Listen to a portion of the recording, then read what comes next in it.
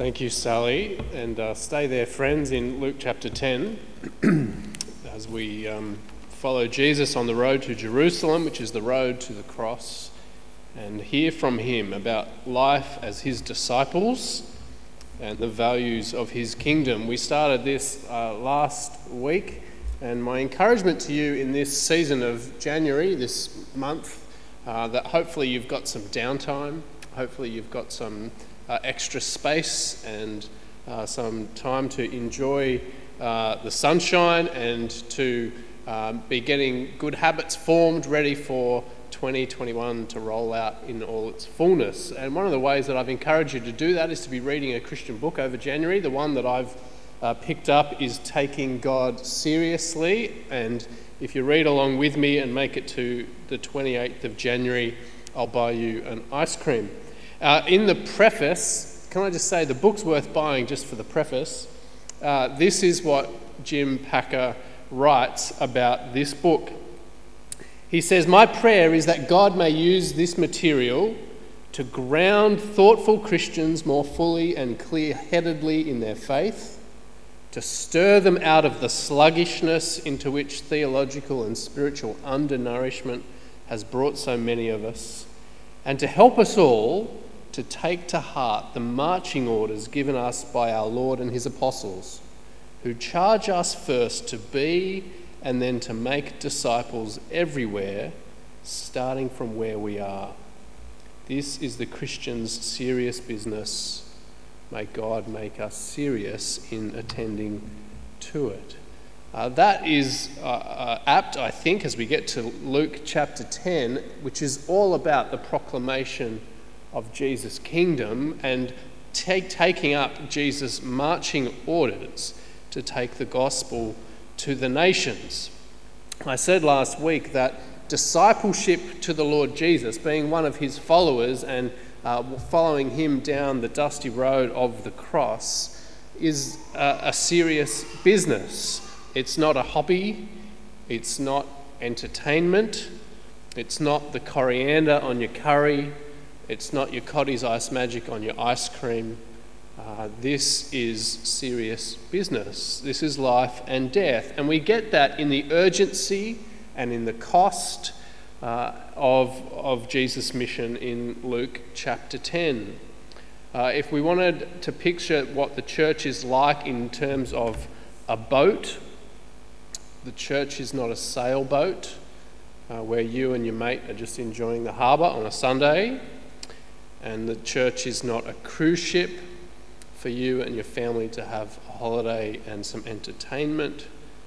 The church is a rescue boat with a clear mission to bring people to Jesus and to be a reflection of his grace, his mercy, and his love in the world. And Luke chapter 10 reminds us of that urgency and reminds us of that grace. As we begin a new year, this is a great reminder for us about what Jesus' mission is all about. Making disciples of all nations. That's the call that he's laid on our lives and the mission that he's given us as a church. In Matthew 28, as he returns to the Father, Jesus says, "Go therefore and make disciples of every nation, baptizing them in the name of the Father and of the Son and of the Holy Spirit, and teaching them to obey everything I've commanded you." It's a huge mission that Jesus sends us out on, and that global mission that we're a part of is foreshadowed and begun here in Luke chapter 10. At the end of chapter 9, when we talked about the coriander and the Cottee's Ice Magic, we're talking about the half-hearted and distracted disciples who said, "I would like to follow Jesus, but there's all these other things I need to attend to first.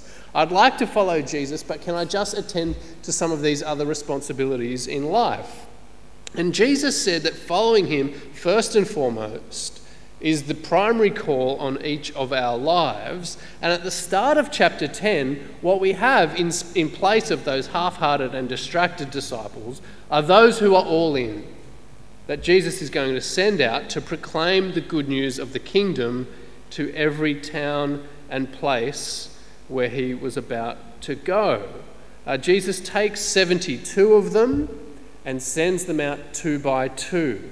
It's widely recognised that the 72 are a reflection of the 72 nations that are listed in the book of Genesis.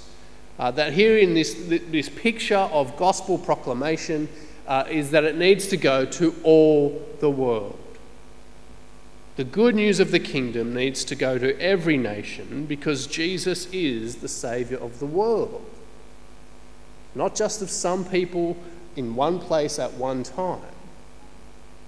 The only Saviour the world will know, the only King over all the nations, is the Lord Jesus himself. And so proclaiming his kingdom to every nation under heaven is the job that he gives his disciples. And then, I don't know how you feel when you hear that as a kind of mission for Christians to be involved in. When Jesus says, "Go therefore and make disciples of all nations," that there's urgency in that message, that there's cost in that mission. I hope it feels a bit too big. I hope it feels somewhat overwhelming, somewhat beyond our reach, rather than making you feel confident and competent in your own strategies and skills. Yeah, we can do that. We can see that done, no worries. Maybe it just makes you feel weary and burdened and burnt out. That's too hard. I've tried to share the gospel and just get knocked back. I feel more like the guy in chapter 9 who had just other things to do. Maybe it paralyzes you and you feel like, how do I get on board with that? I just feel so fearful and anxious about it. What I'm thankful for is that Jesus tells us in the cause of global mission what the first step is to be, which is a recognition that this is his ministry and his mission. And so the first thing he says, as you go, the harvest is plentiful, there's plenty of mission to be done in all the world. There are very few workers. And instead of being confident in ourselves or burnt out by setbacks or paralysed by fear, Jesus says, because there's so much to do, because there's so few people to do it, therefore ask the Lord of the harvest. He is the one who brings people to himself. Jesus later on says that no one becomes a Christian except by the Father revealing himself to them. It is God's work to bring people to himself, and that we get to be co-workers in. And so the first step, the first thing that Jesus calls us to before we do anything is dependent prayer,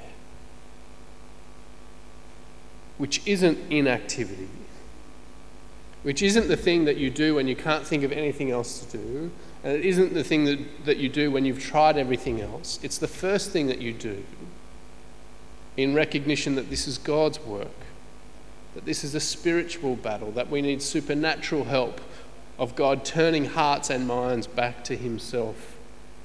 And so pray, therefore, that God would send out more workers into his harvest field. If the mission is urgent and the task is so big, pray.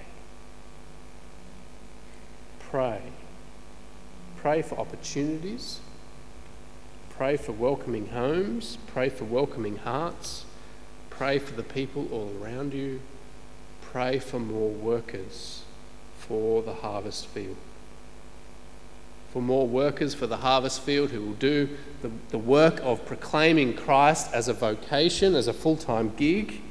But pray for workers for the harvest who are just like you and me, who are each and every day seeking to speak of Jesus and bring our own lives under his loving rule and care and share something of his love with those around us.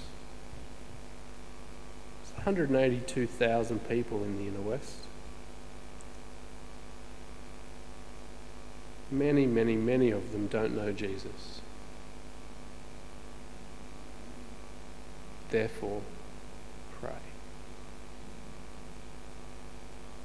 Pray that we would be a lifeboat on a rescue mission, praying earnestly and consistently and dependently for God to raise up more workers for the harvest, to provide us with more opportunities, and He would do the work of bringing people to love Jesus and to trust Him for salvation. As Jesus sends them out, He says, "Go. You are going like lambs among wolves," which doesn't sound pretty, does it? It sounds like there's going to be opposition. There's going to be people who don't want to hear what you have to say. And He says, don't take a purse or a bag or sandals. It's too urgent, it's too important. Just get moving. And when you enter a house, first say peace to this house. And if someone who promotes peace is there, your peace will rest on them. If not, it will return to you. This is the message of the gospel that Jesus is sending His disciples out with. It's the message of peace. And it's not a message of peace just between people, of like, we're here to promote peace between you and me. In the context of Luke's gospel, the peace is equivalent to salvation. Peace is the peace that comes about through the forgiveness of sins. It's peace with God. Peace on earth we celebrated at Christmas through the Saviour King who brings the forgiveness that we so desperately need. That is the peace that is to be proclaimed household to household. And what the disciples aren't responsible for is the response of that household. That's God's work. They're responsible to proclaim the peace of the gospel. And if that's welcomed through God's work in that home, in those hearts, then they're to stay and they're to make disciples. But if as they proclaim that peace, if as they proclaim the kingdom of God has come near, God's king has come into the world, and the household rejects it, well, they are still to proclaim the same message, but then to dust off their feet and keep moving. They're not responsible for the response that people make to the gospel. They're responsible for speaking the gospel, which is a great encouragement for you and me, right? Again, we'd be paralysed by anxiety. We'd be overwhelmed with the task of global mission if the results rested on our shoulders. That is a burden we cannot bear.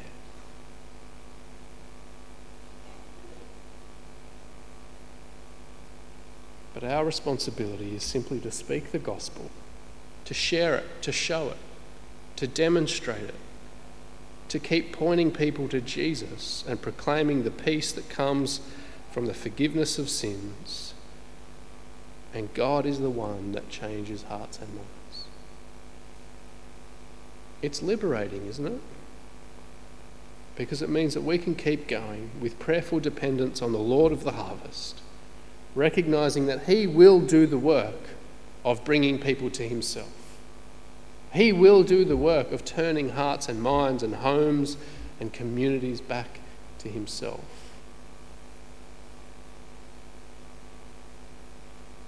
Our responsibility, like the first disciples, is to proclaim the gospel. In verses 13 to 15, there's a series of woes which recognises that many will reject the gospel. That even as we proclaim the kingdom of God and the kingship of Jesus and the forgiveness of sins and the peace that passes understanding, many will reject it. Many will despise it and despise us as we go. And the woes that Jesus proclaims to the cities that reject Him, to the people who refuse to bow their knee to Him as Saviour and King, it's not a shaking of the fist and a casting of judgment. It is the deep sadness that comes in recognizing the consequence of for those who do reject the good news of God's kingdom. That this has eternal consequences. That it means that you will not enjoy eternal life with Jesus forever.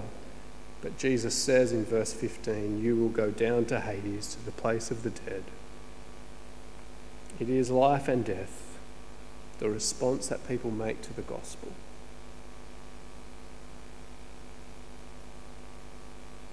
Whoever listens to you, listens to me, Jesus says. Whoever rejects you rejects me.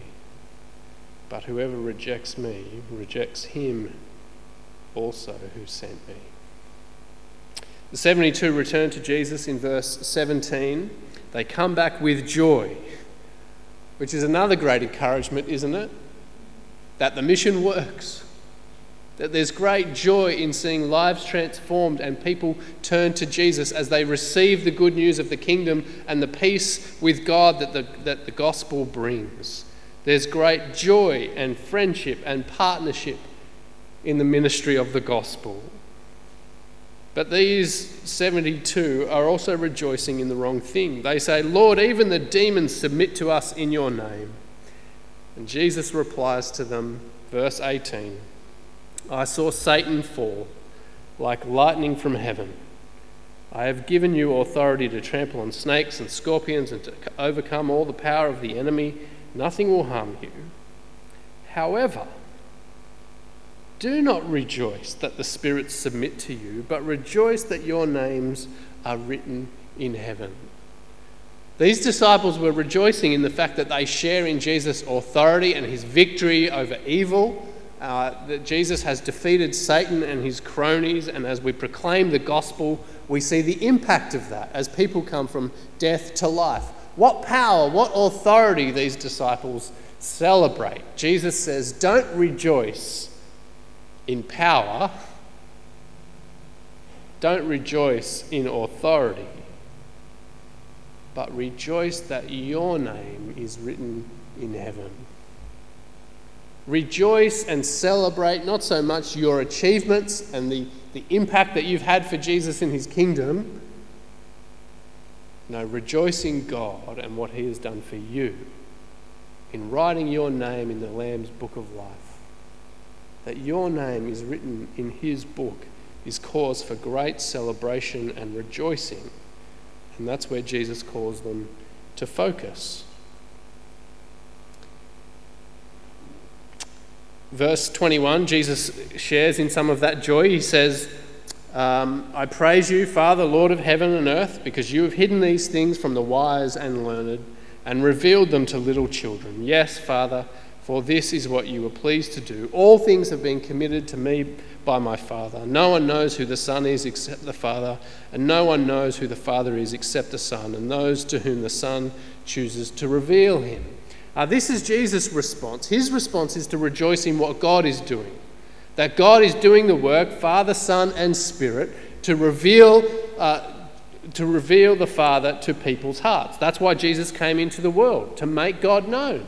So that when we see Jesus, we see the Father. We know exactly what God is like because in the face of Jesus Christ, we have the exact representation of God. We have the image of God, the ultimate image of God in the face of Jesus. So when you see the Son, you've seen the Father. And he is doing the work of making himself known to people. And it's not the wise and learned. It's not the people who are trusting in their own intellect, who are trusting in their own educational standard, their capacity or their efforts. It's to those who back in verse 1 are the prayerfully dependent ones. The little children who humbly receive and depend upon Jesus for what he has done rather than trusting in their own learning, their own wisdom, their own effort. They are the ones that Jesus reveals himself to and brings into his kingdom. Not those who think they can stand on their own 2 feet, but those who on their knees depend upon Jesus and trust in his salvation. Well, having talked about the wise and learned, we then get an example of one who is trusting in himself. That's the context for the parable of the Good Samaritan, where we pick it up at verse 25, where we read, on one occasion, an expert in the law, one of the wise and learned ones, stood up. Why? Because he was hungry for Jesus? No, because he wanted to test him. Teacher, he asked, what must I do to inherit eternal life? Jesus, as he tends to do, responds to a question with a question. Generally, when Jesus responds to a question with a question, it's because the person's asking the wrong question. And the reality is, the answer to what must I do to inherit eternal life is nothing. That you can't do what's required to inherit eternal life. You inherit a gift. And that's what eternal life is. Jesus responds to him with this question, what is written in the law? He replied, how do you read it? He answered, love the Lord your God with all your heart, with all your soul, and with all your strength, and with all your mind, and love your neighbour as yourself. Wow, pretty good answer. You have answered correctly, Jesus said. Do this and you will live. Simple. All you need to do to inherit eternal life is to love God perfectly with all your heart, with all your mind, with all your soul, and with all your strength, and to love your neighbour as yourself. You do that and you will live. And hopefully, as we hear that, your response is simply to say, I have failed already, most spectacularly, in doing that. As the teacher of the law hears that response, do this and you will live. Love God perfectly. Love your neighbour as yourself. His response, as someone who wants to justify himself, as someone who wants to say, well, how can I reframe my life to make that fit what I have done and who I am? He asked the question, well, who is my neighbour? Let's just clarify that a little bit to make it more achievable and doable. And Jesus, as he so typically does, as the teacher of the law, wants to minimize the requirements of the law in order to justify himself before God, in order to show why he has reached God's perfect standard. Jesus then flips it all on its head and says it's so much bigger than you could ever imagine. That's what Jesus speaks about as he talks about the parable of the Good Samaritan, where the teacher of the law wants to minimize it in order to justify himself. Jesus expands it to show just how far short we all fall of God's perfect standard. And so he tells this parable. A man was going down from Jerusalem to Jericho when he was attacked by robbers. It's a dangerous strip of road. They stripped him of his clothes, they beat him and went away, leaving him half dead. A priest happened to be going down the same road, and when he saw the man, he passed by on the other side. Sounds like a bit of a jerk, but you can understand it, right? Self-preservation, it's a dangerous road. If I go to help, maybe they're still there, maybe I'll get jumped by these robbers as well, and I'll be left half dead, and what good is that? But the other thing is that this priest had a job to do. He needed to be ceremonially clean, and he couldn't go to a man who was dying and touch him and remain ceremonially clean, and so he's trying to protect his religious duty that he has for other people. But passing by on the other side, ignoring the need, ignoring someone in distress, clearly isn't the right response, is it? So too, a Levite, another person with a job to do came by and saw him and passed by on the other side. Again, some more self-preservation. And at this point, what Jesus' hearers are probably expecting is just an ordinary Israelite who came along, a layperson who shows neighbourly love to this person who's half dead. But instead, Jesus blows it all up and says the ridiculous thing that a Samaritan, as he travelled, when he saw the man, he took pity on him, showing compassion to someone he'd never met, he didn't know, who wasn't part of his tribe or his family, someone who was an other and a stranger. And he showed compassion. He went to him. He stooped. He bandaged his wounds. He poured oil and wine on the wounds to provide healing. Then he put the man on his own donkey and brought him to an inn to take care of him.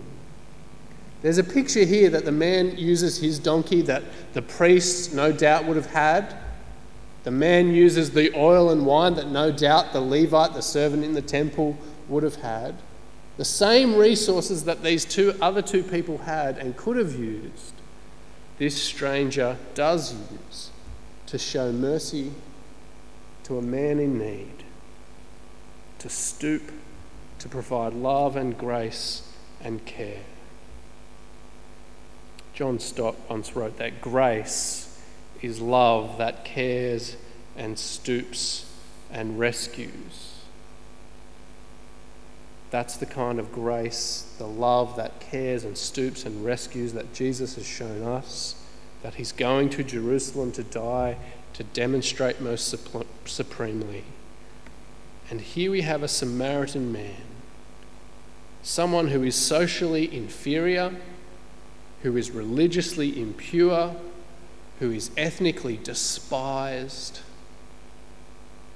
who stoops and cares and loves at great cost. It's an amazing picture of grace and love that this Samaritan shows this stranger. And when Jesus says to the crowd, and particularly this teacher of the law, which of these three do you think was a neighbour to the man who fell into the hands of robbers? The one who had mercy on him. And Jesus told him, go and do likewise. Go and do likewise, to stoop and to show grace and care. Go and do likewise is a great response to those who have experienced the mercy of the Lord Jesus.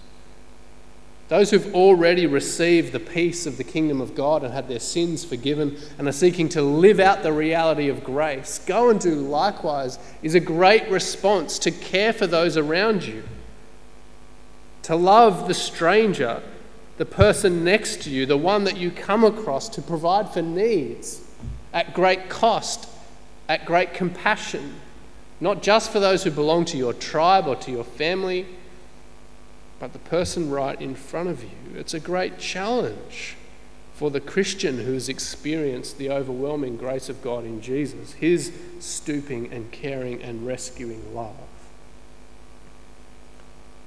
But for someone like this lawyer who wants to justify himself and stand on his own 2 feet before God, go and do likewise, presents an impossible standard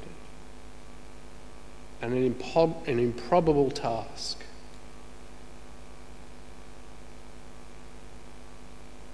The reality is that Christians, those who've experienced the mercy of God, ought to be ones on the front line of caring for people in need, as a logical outworking of the gospel. And as we proclaim the kingdom to every nation under heaven and those around us, we need to do so with the same kind of stooping, caring, rescuing love that is the grace of God in Jesus. Seeking to meet needs, not just for people that we like, or people that we're attracted to, or people from our own tribe, but even to the stranger, the person that God places in front of us. But we do not do that as a means to self-justification.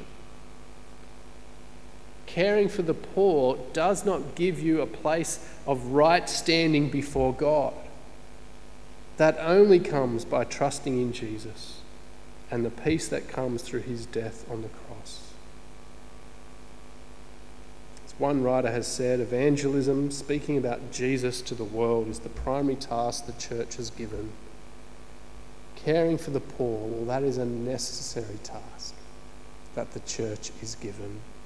Even as we speak about Jesus, seeking to stoop and care and rescue with the same kind of love that is gracious and sacrificial and costly, is incredibly important as a response to what Jesus has done for us, not as a means to our own right standing before God. Why don't I pray that we might be people this year who stoop and care and rescue with words about Jesus and with the kind of care that the Good Samaritan showed. Let's pray. Our Father, we thank you so much that you graciously include us in your plans and purposes to make disciples of all nations.